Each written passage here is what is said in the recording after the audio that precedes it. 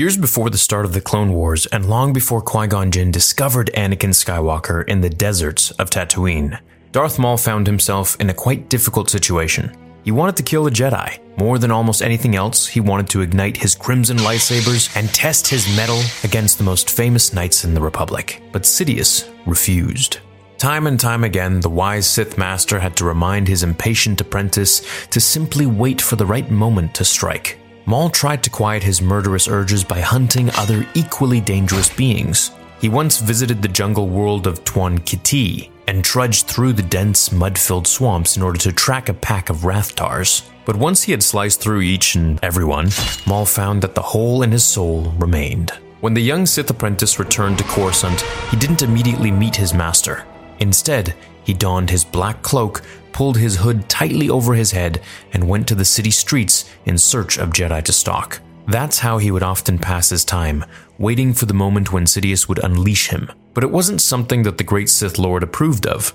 When Maul finally went to meet his master, he was quickly scolded for his impatience. "Your anxiousness, your timelines, concern me not in the slightest," Palpatine said, his two blue eyes emotionlessly gazing out from beneath his black hood. "If you endanger my preparations and maneuvers again, it will not be a Jedi who casts you down."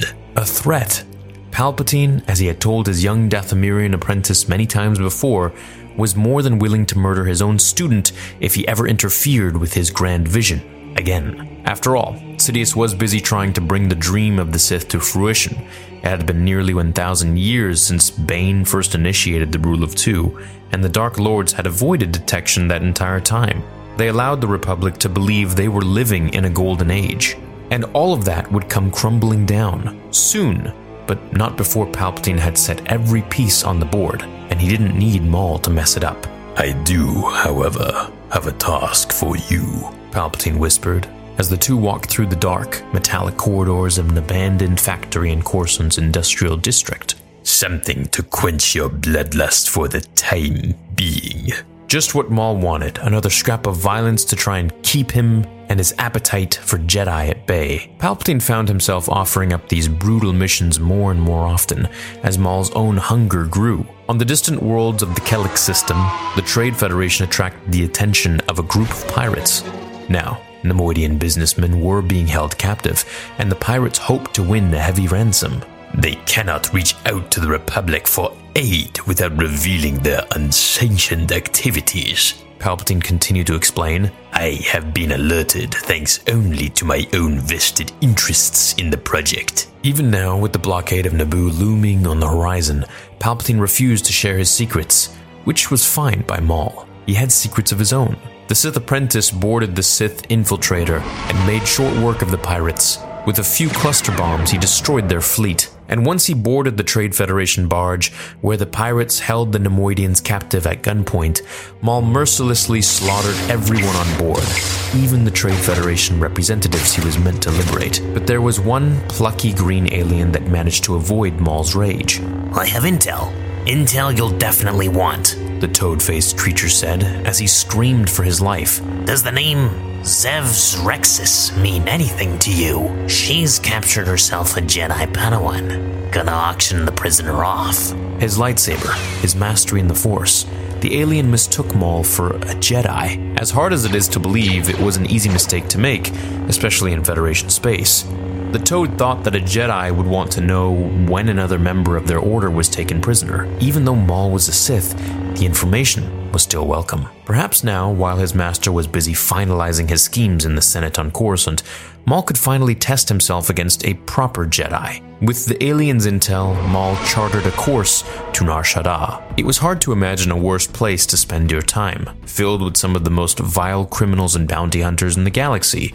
The tiny moon above the Hutt homeworld of Nal Hutta was one of the last places that you'd want to be. Unless you were Darth Maul, of course. He set the scimitar down in a private hangar and took to the streets. Filled with heavy armored bounty hunters and even occasional cadavers rotting on the sidewalk, Nar Shaddaa was a smuggler's paradise. and Maul was hoping one of them might tell him the whereabouts of Zev's Rexus. He spotted a pink neon sign marking a cantina and pushed through its dingy front doors. In a few decades, Luke Skywalker would find himself in the very same place, but unlike Maul, who was trying to find the location of a Jedi far from the spying eyes of Coruscant, Skywalker would look for a way to sneak onto the capital. Maul was greeted with some of the ugliest, meanest faces that lived under the rule of the Hutts. See here, son. You can always tell when someone comes looking for information, the Zabrak barman told the cantina's future owner, his child, as Maul saddled up to the bar. Zev's Rexus, the Sith stated. Smartly, the bartender refused to respond, but Maul wouldn't leave the topic alone. He repeated, Zev Zrexus, and this time he drew the attention of the rest of the bar patrons. Listen, you don't come in here saying that name unless you're looking for trouble, a pink-skinned Corran said as he prodded Maul's shoulder with his index finger. Only people asking questions like that are Jedi.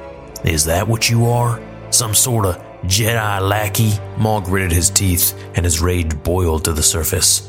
In a flash, the Sith kicked the Corran through the bar's front window, spreading shards of broken glass all over the streets. As the Corran tried to regain his footing, 3 other members of his group sprang on Maul. The Zabrak instinctively reached for the hilt of his lightsaber. With 2 quick clicks of a button, he could ignite both ends of his weapon and slice through the thugs in no time. But that would draw too much attention. Attention Sidious forbade. Nar Shaddaa's residents weren't known for keeping secrets well, and he didn't want Sidious to discover his secret plan to kill the captive Jedi. So Maul decided to use his own fighting skills and his mastery of the ancient anti-Jedi martial art of Teras Kasi to take on his opponents. The throng of bar patrons formed a semicircle around Maul. A few Nautolans, an Ektochi, and other reptilian humanoids. One of the Nautolans struck first, but Maul quickly hit him back, using a bar stool as his weapon. With a few more quick hits, he subdued 3 more assailants. When the fight seemed almost over, the Corran climbed to his feet and delivered a devastating secret attack. He shot putrid black ink from his mouth, hitting Maul squarely in his eyes. He's blinded, the Corran triumphantly screamed.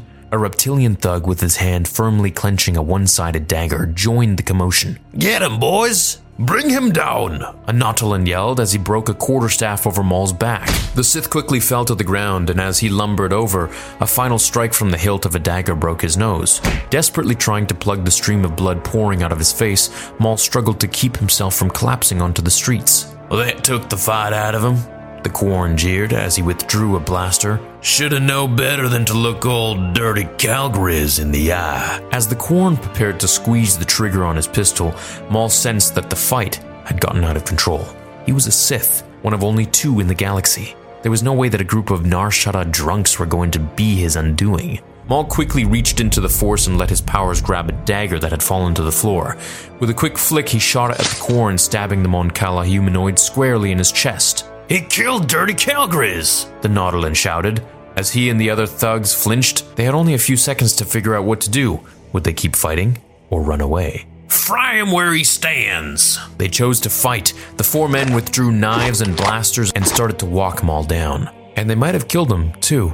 But 3 loud cracks, the unmistakable sound of an LL-30 blaster pistol, had something else to say on the matter. The men fell to the ground, with freshly seared blaster holes punched into their backs, except for their 4th member, who had been killed with 2 throwing knives. As Maul gathered himself, he uncharacteristically offered his gratitude. Thank you for the help, the Sith began. Although you could have stepped in earlier. Standing on the opposite end of the street, a familiar Derosian stood with smoking pistols in either hand. It looked like you had matters well in hand. Cad Bane, the 2nd best bounty hunter in the galaxy after Jango Fett, of course. In a few years following the Mandalorians' defeat in the first Battle of Geonosis, Cad's stock would rise considerably, with many considering him the heir to the title in Fett's absence, going on to even mentor Boba. I'd wager you could have gotten yourself out of that little jam, with or without my help, Bane continued.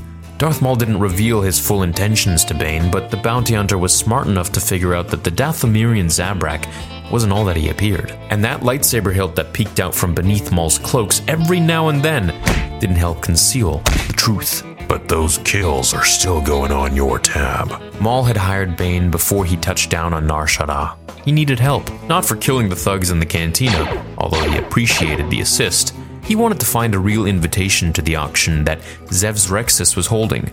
Maul didn't put much trust in his chances of finding that information in the cantina, so he used Bane as his plan B. And just like he would in later years, Cad Bane delivered. Get ready to put a smile on that tattooed face of yours. We've found what you're looking for. And that marks the story of how Cad Bane saved Darth Maul's life. And I don't mean life meaning he would have lost to the drunks at the bar, but if he had shown his true powers, word would have gotten out and Sidious would have probably killed him. I hope we get to see Nar Shaddaa in canon in the movies someday. That would be pretty wild. Let me know what you thought about this Cad Bane and Maul team-up. I hope we get a lot more Clone Wars episodes, a lot of unfinished ones that were never released, like Son of Dathomir, which I have a full video on that I will be releasing in just a few days. Hope you have an awesome rest of your day or night, wherever you are watching this, and I will see you in the next episode on Star Wars Theory. Until then, remember, the Force will be with you. Always.